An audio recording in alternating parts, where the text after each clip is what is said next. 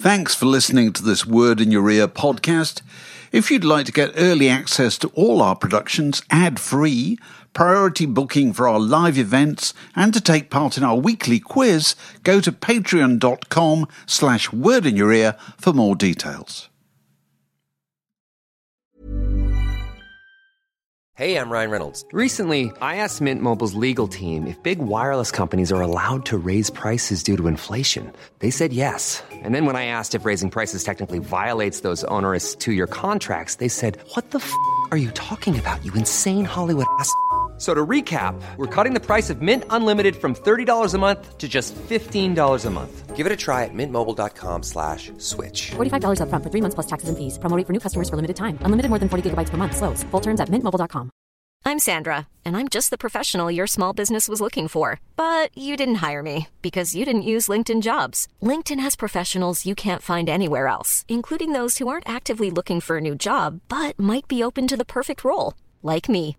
In a given month, over 70% of LinkedIn users don't visit other leading job sites. So if you're not looking on LinkedIn, you'll miss out on great candidates like Sandra. Start hiring professionals like a professional. Post your free job on linkedin.com/people today.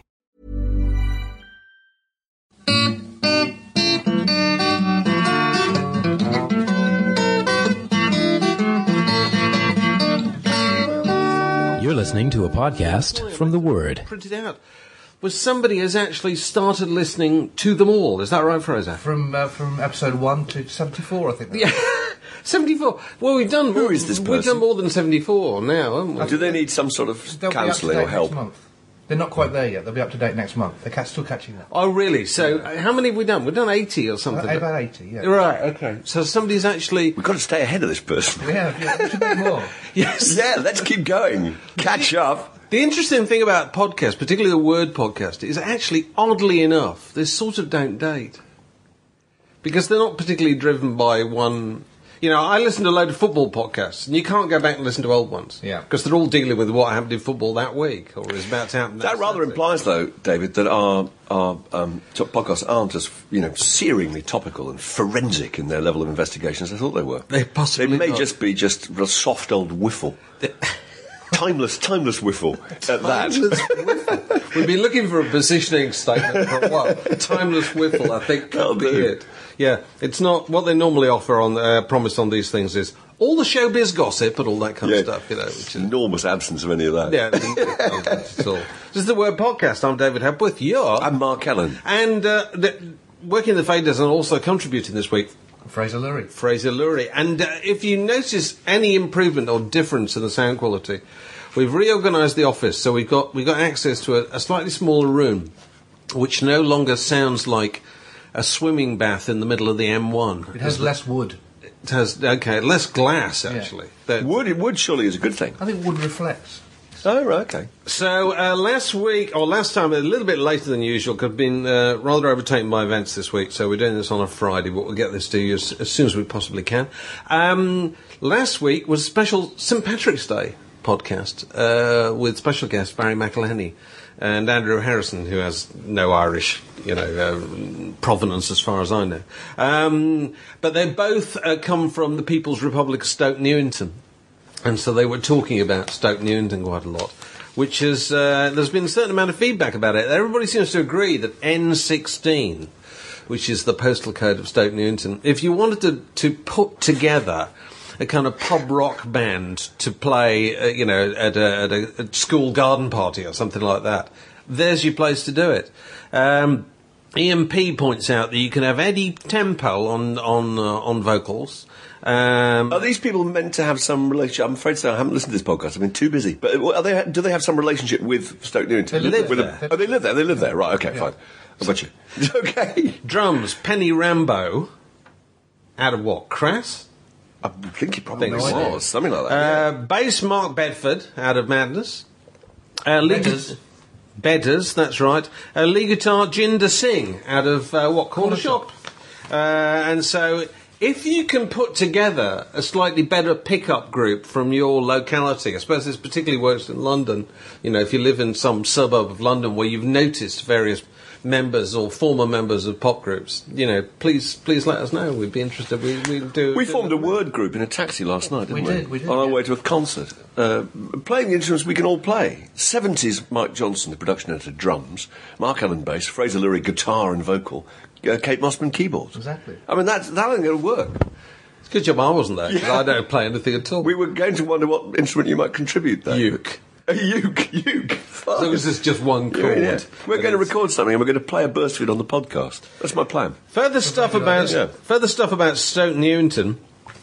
Somebody says you wouldn't be able to hear this band for the chatter from people pushing three-wheeled prams and talking about schools and house prices and tutting about the price of organic pak choy and the general braying from media types on Church Street. That's just Barry McElhaney. It's moved on since my days in M16 when I remember it for cockroaches. Do you get cross about those huge, great three-wheeled prams? That's the new thing, isn't it? It is. It's come along since you and I had small children. Is just that sums up a certain. It's a fill in the gaps conversation, isn't it? Once you say three-wheel, they're all made by Ferrari and Range Rover as well. Aren't they? Yeah, they are. And I think what people are complaining about is just the sheer width of these things. There's so much equipment. They're double decker as well, aren't they? There's children slung on several different layers. I got on a tube train from Heathrow not long ago where somebody got on with one of these things, and honestly, it took up half the carriage. Yeah. Everyone else had to walk. Train just having to leave people on the platform because it's absolutely stupid. So just so some small child can be carried about like Dr. Johnson in a sedan chair. Crying out! I'm going to get one. I'm going to get one in 10 or 15 years' time. Actually, and be wheeled about. Following up last week, we also get from Gangle Sprocket, crap but non-offensive Irish joke alert. Why do Irish people say everything twice? Do you know? Go on. To be sure. I've never heard that one before. Is that an Asian one? That's right. I thought that was rather good. So we've been doing this podcast quite a while now, and one of the things we've regularly remarked upon is the fact that all groups, it would appear, eventually reform, unless there is some terrible personal animosity within the group that can never, no oil can ever be poured on the troubled water. We always cite examples like the Jam. Hell will freeze over twice before the Jam will get back together again. And we said the same thing about Spandau Ballet. Yeah. But lo and behold, this week, Mark... It's so fantastic, the amount of exposure this has got in the media, because it was on the 10 o'clock news. It was mentioned on the Today programme in that rather distant way that John Humphreys extends the barge pole towards it. The way he said Spandau Ballet was... Probably Spandau Ballet or something. I don't know. No, he said it right, but really as if he was holding a piece of paper in front of him and he was looking through his monocle to read it. That's right. He'd never come across the expression before. Yes. You can't do that anymore, actually. No, I quite admire him for it, actually. And he does it about the Beatles, too, still, doesn't he? Paul McCartney wants to have a group called the Beatles, I believe. But they were on 10 o'clock news, Spandau Ballet. They were on, as I say, mentioned on the Today programme. There was a huge picture of them in The Guardian. The Times did something. And I thought they all missed the obvious... contextual twist that they've chosen this group, the group that seemed to sum up all the very worst self-satisfaction and arrogance and commercial hooey of the 1980s. They've chosen to come back in the week when the Bash a Banker campaign was starting to take off. Oh, I see. Which, as you know, Sir Fred, as the roundly detested Sir Fred, has had to endure a couple of half bricks through his window and some sort of vandalising of his house, which is apparently activating loads of people who are very keen to get out and express their dissatisfaction with the economy and its effect on them personally, I think, by bashing a banker. The summit's happening next week, and there's a piece on the Today programme even this morning advising bankers to dress casually on the way to work on whatever it is. I mean, they don't wear the bowler hats anymore. This is brilliant. This is as simple as that. They had an expert who was a chief executive of a banking company who had told his workers if they were going to come to work to not wear a pinstripe suit. The idea that people still wear pinstripes. Can I just interrupt? It's like I made a study of this. Because our old friend, the Major, who used to work in the city, I used to go and have lunch with the Major once a year in the city. And I used to turn up occasionally in a suit that wasn't either blue or grey. And you'd surface at Liverpool Street, which really is a different planet. It's a different city, you know. And people look at you strangely because you're not wearing blue or grey. Yeah. And I used to say to the Major, why don't you wear anything other than blue and grey? He said, nobody would deal with me if I didn't wear They think blue you're a or chancellor grey. or a charlatan. That's so true. But I love the idea that the way this guy was talking about Banquo is the way that, you know, that sort of stereotype that probably comes from something like Mary Poppins. You remember the David Tomlinson character from Mary Poppins? Yes. But I think there's a dance routine at one point where they're all sort of swinging around lampposts with their bowler hats and rolled umbrellas, you know. But anyway, this guy said, warning to all bankers, come to work in casual clothes. Because which means that when the anarchists surged down towards Threadneedle Street, you know, armed with crude Molotov cocktails. All dressed by Gap. All dressed by Gap, exactly. With their they'll be looking for people really in trainers and chinos, chinos, and probably hoodies. They're going to pull over and knotted, you know, put it over their shoulders and the sleeves knotted round their neck. Yeah, that'll be the like mark of a banker. MP interviewed at the weekend, isn't it? It always amuses me. They look like they've stepped off a yacht. Yes, they do. Pringle sweater casually draped across the shoulders. And usually trainers to give the impression that they've been out and about, taking exercise. So you think the Spans are going to come in for a little bit of this collateral damage? Fingers crossed. Oh, anyone dressed like a member of Spandau Ballet, I think, probably deserves to be strung up from a lamppost. They're making great play of the facts, aren't they? That they don't dress like that anymore, aren't they? At the press conferences, we won't be wearing kilts or frilly shirts or anything like that. They're kind of wearing, you know, suits and open neck shirts, aren't they? Clothes befitting their age, probably. I'll tell you the other thing. Massively disappointing, because that's the big attraction for me. Seeing old Squeezy Norman, you know, still in that... Spiny, but he was known as Squeezy, wasn't he, for some reason? I don't know why. Spiny and Squeezy. So where's he been for the last 10 years? Yeah, unrecognisable as well. And I tell you the other thing that struck me, that they bore the mark of having done what all groups do nowadays before a press conference or make an announcement of anything, is to go and lie under a sunbed for about a month. Yes, they're bright orange, almost radioactive. Hey, Mr. Tangerine Man, we've done this before, haven't we? Yeah. So you won't be rushing along to although I'm a great admirer of Gary Kemp's, actually, I have to say. Gary Kemp, Paul de Neuer has interviewed Gary Kemp. I think I mentioned this to you the other day for his book he's written about London. Word writer Paul de Neuer, which comes out very soon. And Gary Kemp takes up a very, very crucial and substantial area of this book and his theories about music in London. So there we are. Because Gary Kemp is the guy who ended up after Spandau Ballet with quite a bit of money, didn't he? Yeah, that was what all the debate was about, which is now a personal matter. They gave a press conference the other day. Yes. People were going, well, you know, I thought you guys hated each other over the fact that... Didn't the other three members, the back legs of the pantomime hall of Spandau Ballet... Not the back legs. This is the voice. The voice, yeah, the voice. Right, Foggers, you know, come on. Foghorn Handley. And I speak as the man who first described it as Foghorn Handley. Yeah. I like to feel I did my part for the kind of lexicon of popular music. You know, Andrew Harrison invented Britpop. I invented Foghorn Handley. You called it Foghorn Handley? I was the first person on the radio, Foghorn Handley. Very good. Well, so, you know, he sued Gary Kemp twice, didn't he, with the other two, and lost. And the appalling indignity of having to go out, had to change their name from Spandau Ballet to X of Spandau Ballet. Yeah, no. That's not very good, is it? No, it isn't. So the poster would say Squeezy Norman, playing the Foggers music Hadley, off. and X of, and then huge words, Spandau Ballet. So it doesn't really make a vast amount of difference. I think they'll probably do very well, but I think they may have just missed the boat by about 2 years. Because normally they always say with bands reforming, you should wait until your original fans are old enough to afford a babysitter. You know, that's when they go out again. Because they were around well before Take That, and Take That have beaten them to the Reformation. Absolutely. You know, if Take That... In which case they're way too late, aren't they? Well, yeah, they're probably. You know, they Spandau Ballet fans have got, you know, teenage kids or something like that. Maybe it's a grandchildren thing. Oh, well, you never know. You never know. So I don't know if Tony Hadley got a mention on a thread that's been running on the Word website, wordmagazine.co.uk, and about who really, really, really can't sing. Oh, God. Now, I have to make an apology about this. Go on. Because I'm now so old and absent-minded that this thread was originally started by Azim, who got loads and loads of response. And I didn't contribute to it. I saw it was there. I just didn't, for one reason or another, I didn't contribute to it. And then about 3 days later, I was sitting at home listening to... Keith Richards popped up on my iTunes doing one of his alleged lead vocals. And I thought, people who really can't sing, that'll be a good thread. So I just started a damn thread. And not realising, having forgotten that Azim had done the same thing 3 days earlier. So I do apologise. You know, I'm old. Who came up with this? Who came up with this? Because I can tell you straight off the top, there are two people who absolutely cannot sing. Go on. And I can Keith prove Richards this is one of them. scientifically. Well, he's one of them. I wasn't thinking of him actually. I can prove this scientifically. Go on. Because they both sing a quarter tone sharp. And it obviously made records in the days before this could be electronically corrected by all the machinery.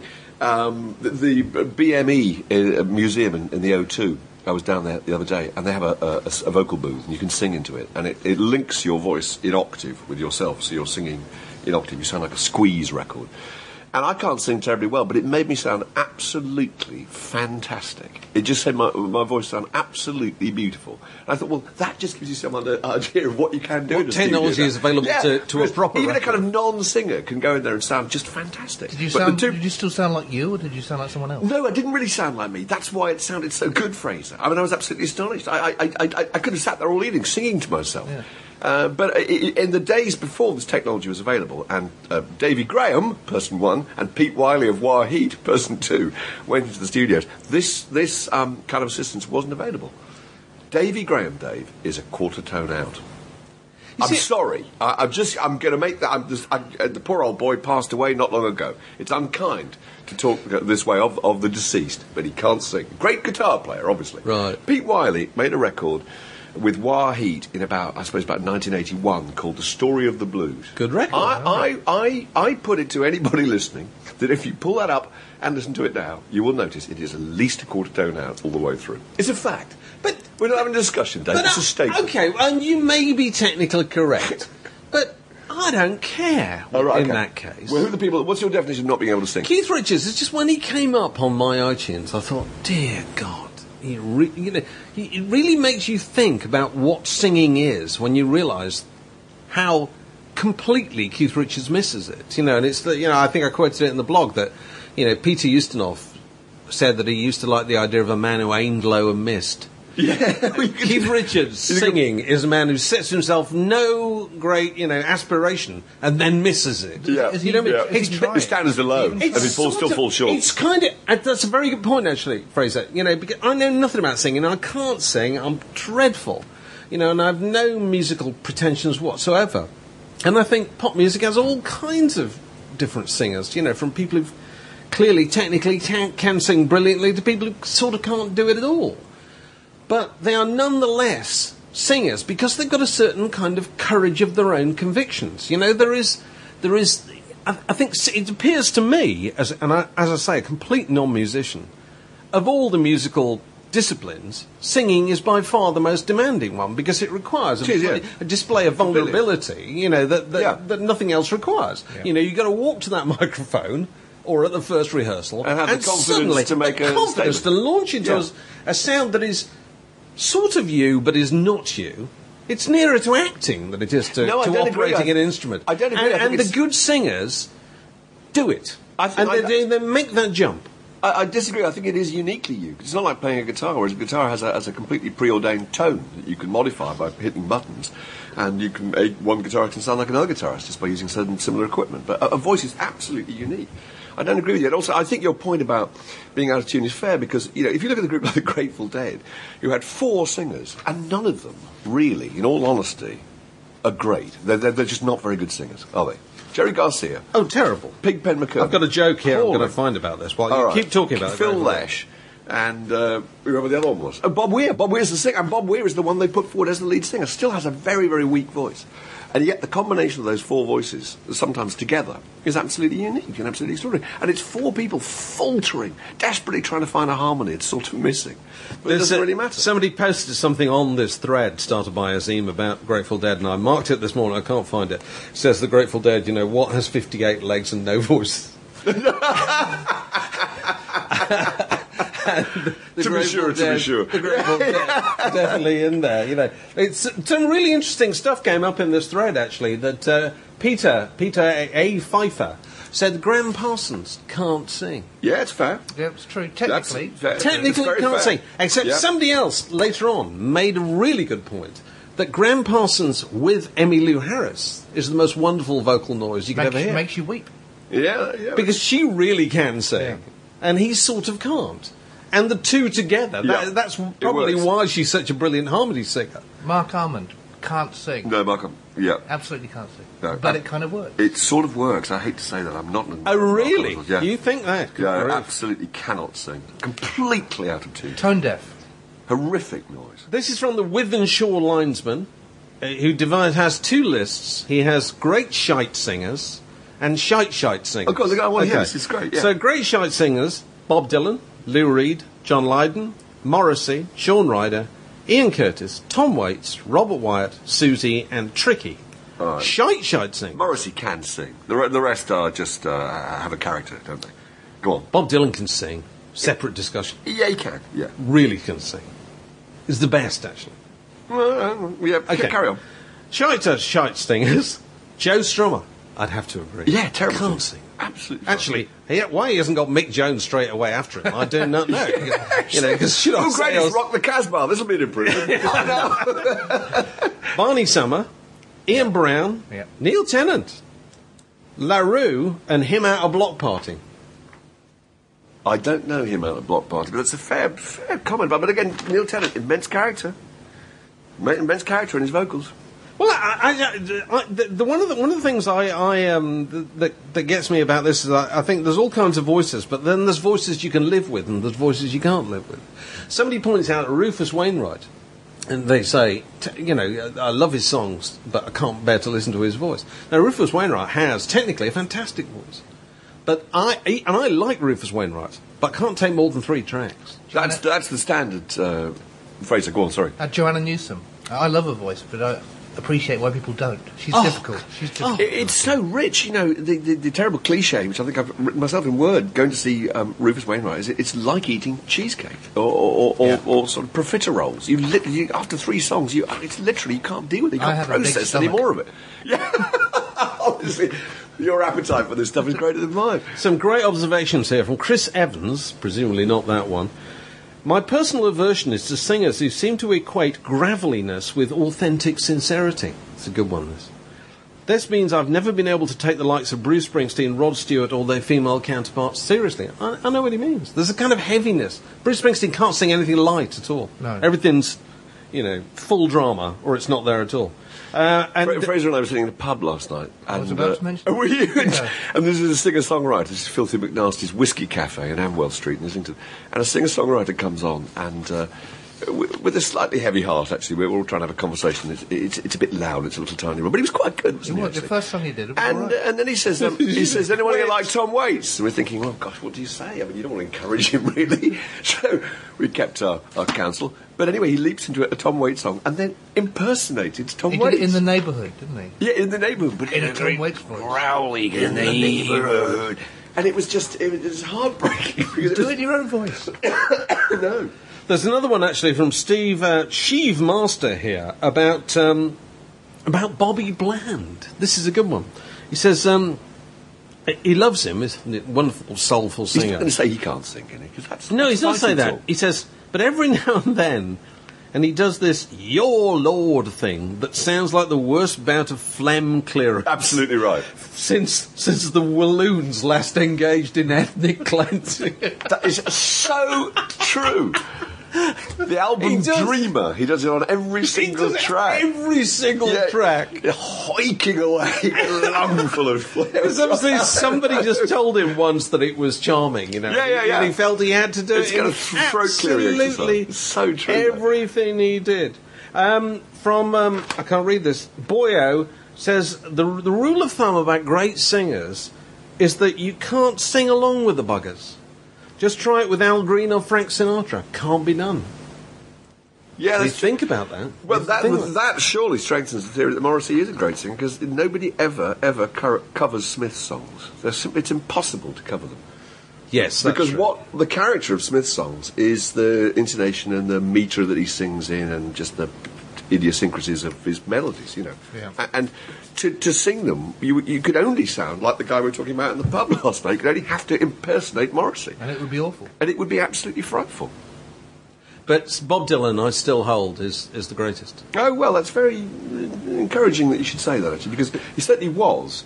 It's difficult to know whether it's... Yes, not live, no. I know. God knows what they're doing with him in the studio nowadays. But I just think for 40 years that ability to launch into absolutely anything and make it so fascinating and memorable, just by dint of his vocal delivery, is remarkable. That's why, you still have his songs going through your head years later, because of the way he sang them. And because at the time he sang them, I think, that way of singing, which obviously no one had ever heard before, was considered to be not only unorthodox, but kind of wrong, and just so against the grain that it must have given him immense amounts of... drive to prove his point. You feel that it's sort of evangelism about himself and the songs he's writing and the politics. I'm trying to make his mark and his identity in a world where singers were people who were taken away and trained and finessed by producers. And I suppose it also relates to that point I was making about, that first time that they sing, that expression of "this is me" musically. In his case, must have taken unbelievable nerve.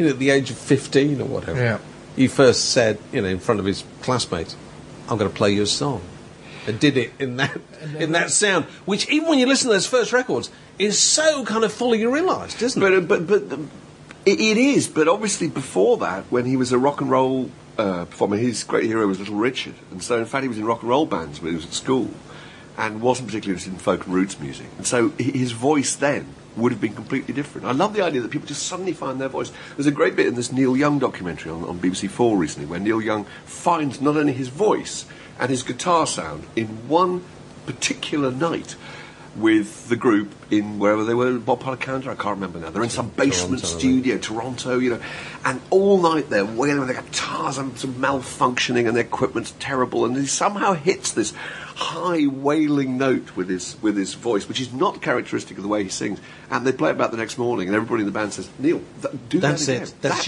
you. That's what you're going to be." Which is really extraordinary. It's like being an actor, isn't it? I know, you just imagine, presumably, people just arrive out of the box fully formed, and that Neil Young at the age of 8 was still sort of, wailing away about. So going back to the thing that you tried, putting your voice through some kind of treatment.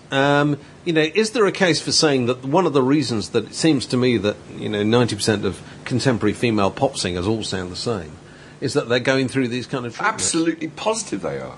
It's astonishing. I mean, there are devices that can. That was just. I mean, I can sing in tune, but what it did was just turn my voice into an interesting tone.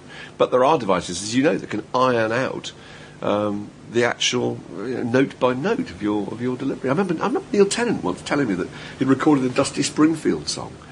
What was it called? God, it was the big hit. What have I done? What have I done? So, and he thought that Dusty Springfield was going to be able to just deliver this in one magnificent vocal. But the way she recorded was to record in blocks of 4 to 8 bars at a time. She would just give it her all, and then they'd go back and they'd get those 4 bars, and then they'd do the next 4 bars. Yeah. And I couldn't believe it. I couldn't believe that that's how she had developed her style based on what the technology had allowed you to do. Because clearly when she started, it wasn't like that. No. It just wasn't. People like Cilla Black had to go in with a kind of, 60-piece orchestra and do it in one take. Yeah. And then they're gone in 3 hours. And they're gone. These guys are costing money. You can't get it wrong. You're just a little 17-year-old girl in a booth, Yeah. Unbelievable. The Word. A magazine, a website, a podcast, a way of life. So, Fraser, you sing from time to time, don't you? I sing badly, yeah. What's the name of your group, Fraser? Bobby Gillespie's Hair. So tell us about BGH. We've been together for longer than the Beatles. Right. I think we've done 20 years now. We've played in 3 different decades. We headlined a festival over Sonic Youth once. We play at weddings. You headlined over Sonic Youth? Yeah. Was that? This is like... it was. We turned up at a festival. It was at Camber Sands, a Butlins camp in Camber Sands. That Sonic Youth were headlining, and we turned up to play, and they'd forgotten to allocate us a time. So they said, "Well, you go on after the headliners then." And we did. We played with Sonic Youth gear. We started off. Follow that. We started off with a medley of Karma Police and Into Karma Chameleon. You can play Karma Police. Your band? Badly. Oh, that's fine. That's impossible. We to don't play. rehearse. Okay. We just get up and we try badly, and because we're trying, we're not trying to be funny. We're trying to be good, and falling dismally short, and therefore it kind of works. So Fraser Keith Richards would love you. there is on YouTube, I think. I've seen that. You sent me a link one. It's been taken down, unfortunately. You took it down. Was it the PRS? Yeah, the PRS took it down. Copyright violation, I believe. Because you were performing when I saw you, and you were accessing the lyrics from an exercise book, weren't you? Yes, yeah. As I say, we don't rehearse. So you don't memorise the lyrics or It anything? was me doing "Feel Like Making Love." By, But Bad Company. Company. yeah, with reading out the lyrics from exercise. So you were reading them out? Yeah. You're treading after Paul To Rogers. be honest, it's a bit of a prop. It's like if I get a bit nervous. What are they? Remind me what the lyrics are. I remember the chorus. Feel like making love. Oh my God. That's ridiculous. And do the audience like this? They enjoy it? I think if you know me or know the band, it's fun. I think if you don't, Have you it's ever played? unbearable. I was going to say, have you ever played to people who don't know you? Yeah, at this festival, I remember taking a photograph from the stage, and I got this fantastic picture of the front 2 or 3 rows applauding, and then the rest of the room is a sea of single fingers.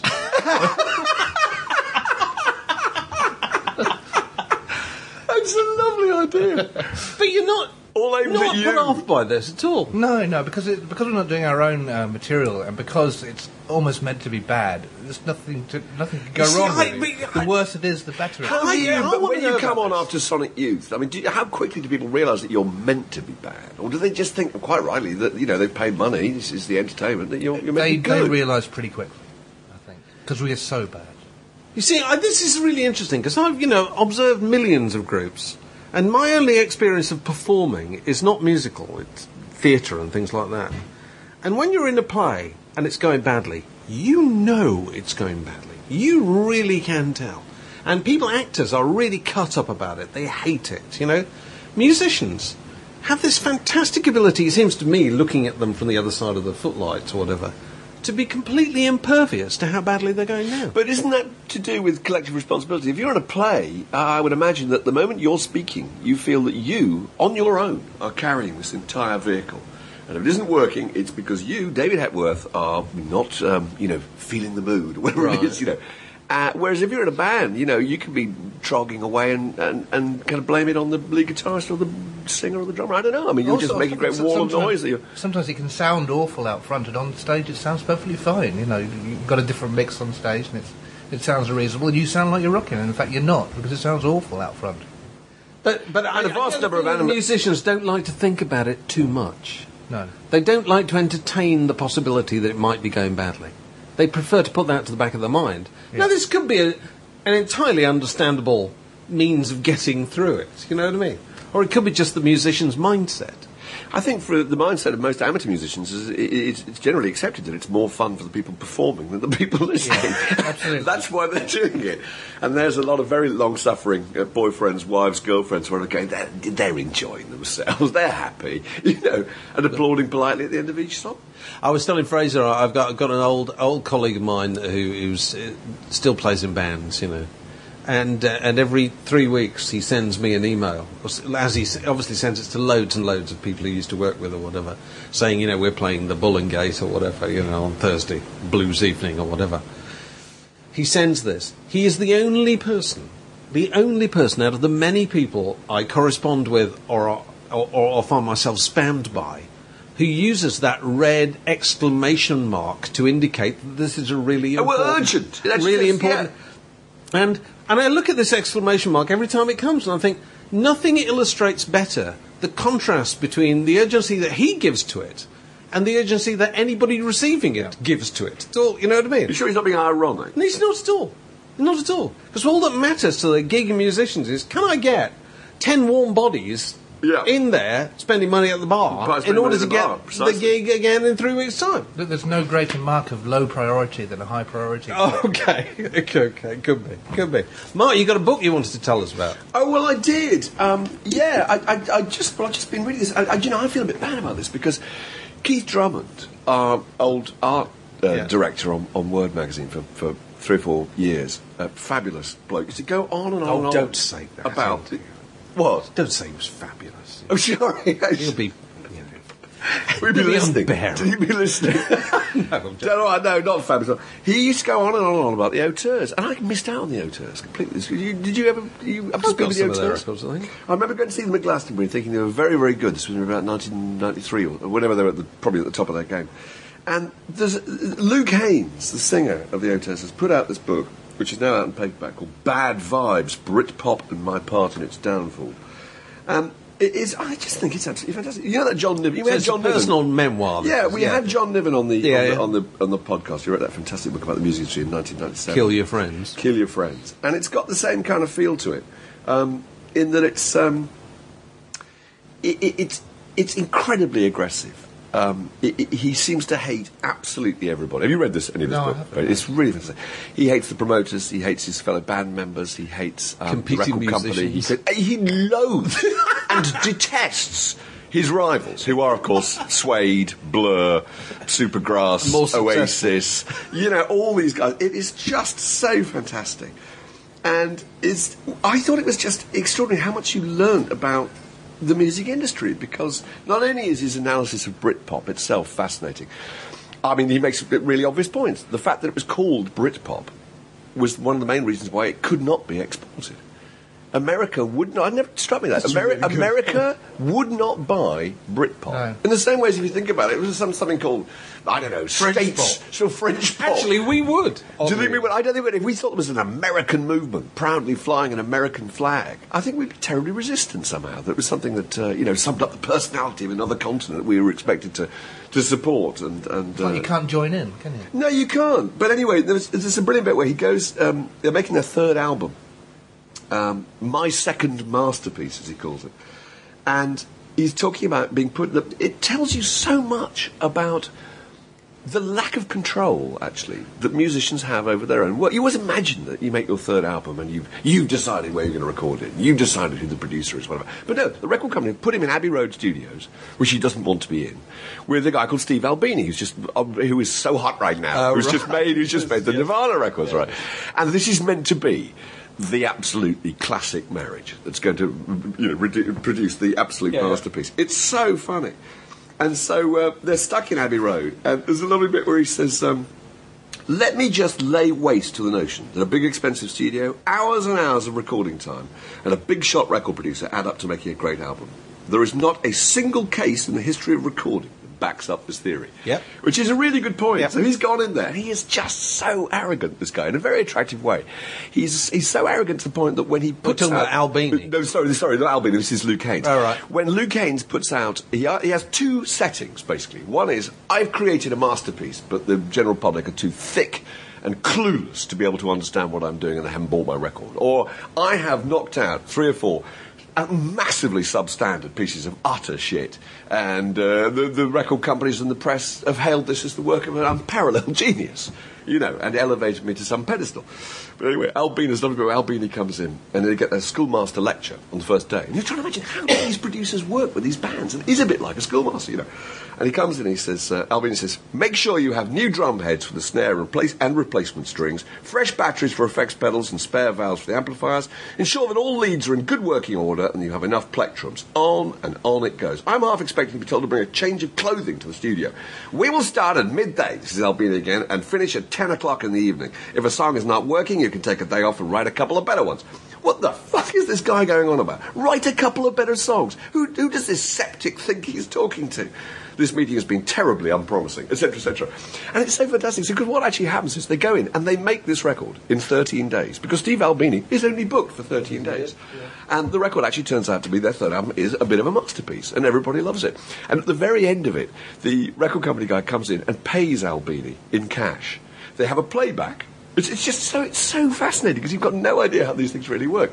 They have a playback, and in order to ensure that Albini will get his cash at the end of the 13 days, they've got to play the record to the assembled record company personnel, and it's got to be approved, with all the band there. Can you imagine the tension?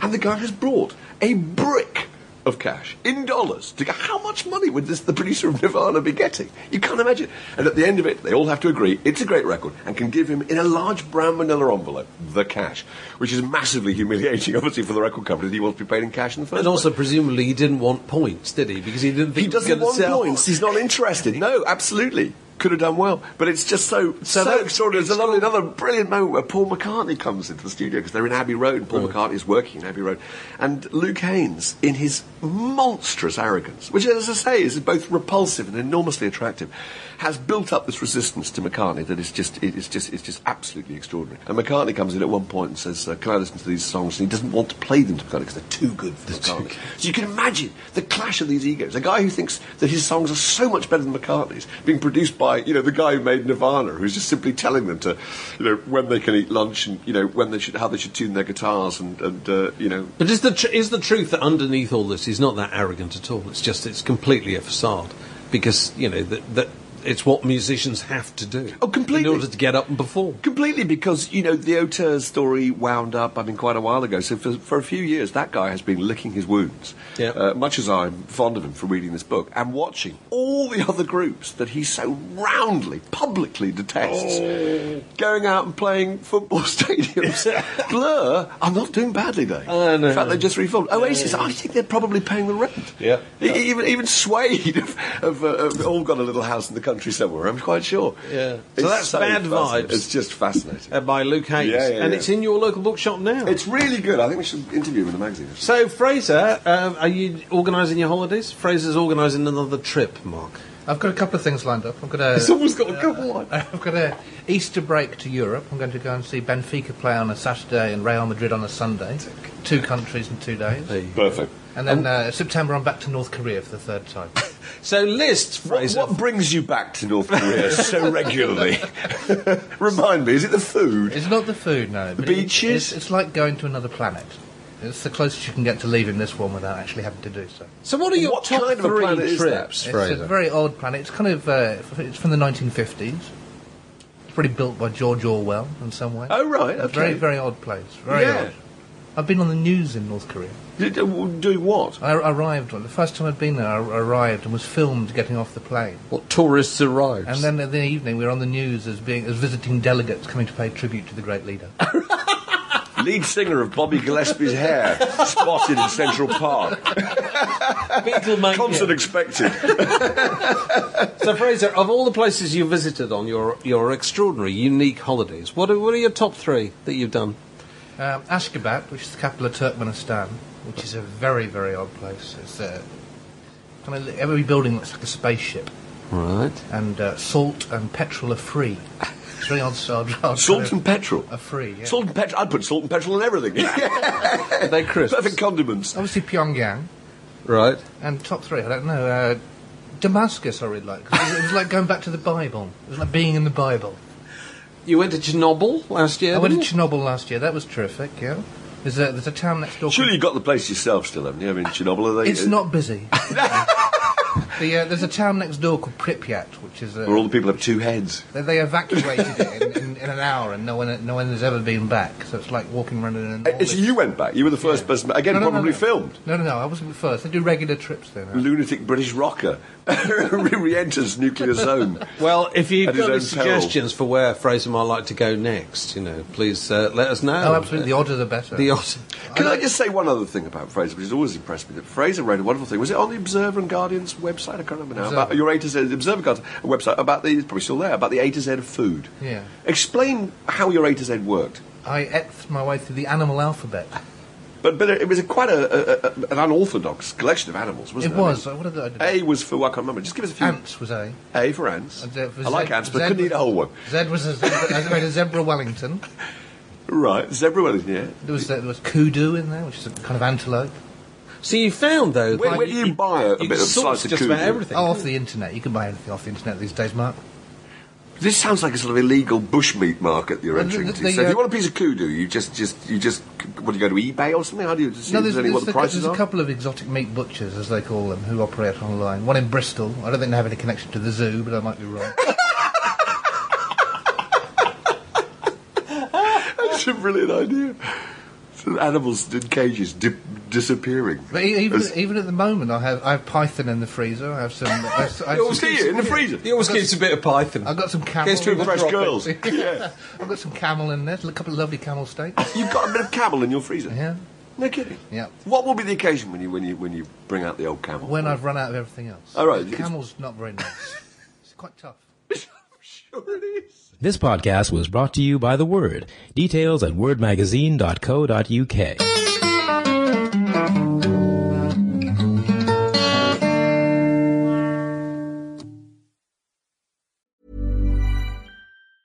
Even when we're on a budget, we still deserve nice things.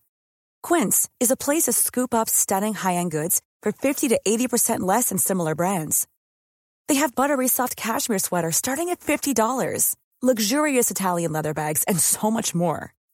Plus, Quince only works with factories that use safe, ethical, and responsible manufacturing. Get the high-end goods you'll love without the high price tag with Quince. Go to quince.com/style for free shipping and 365-day returns.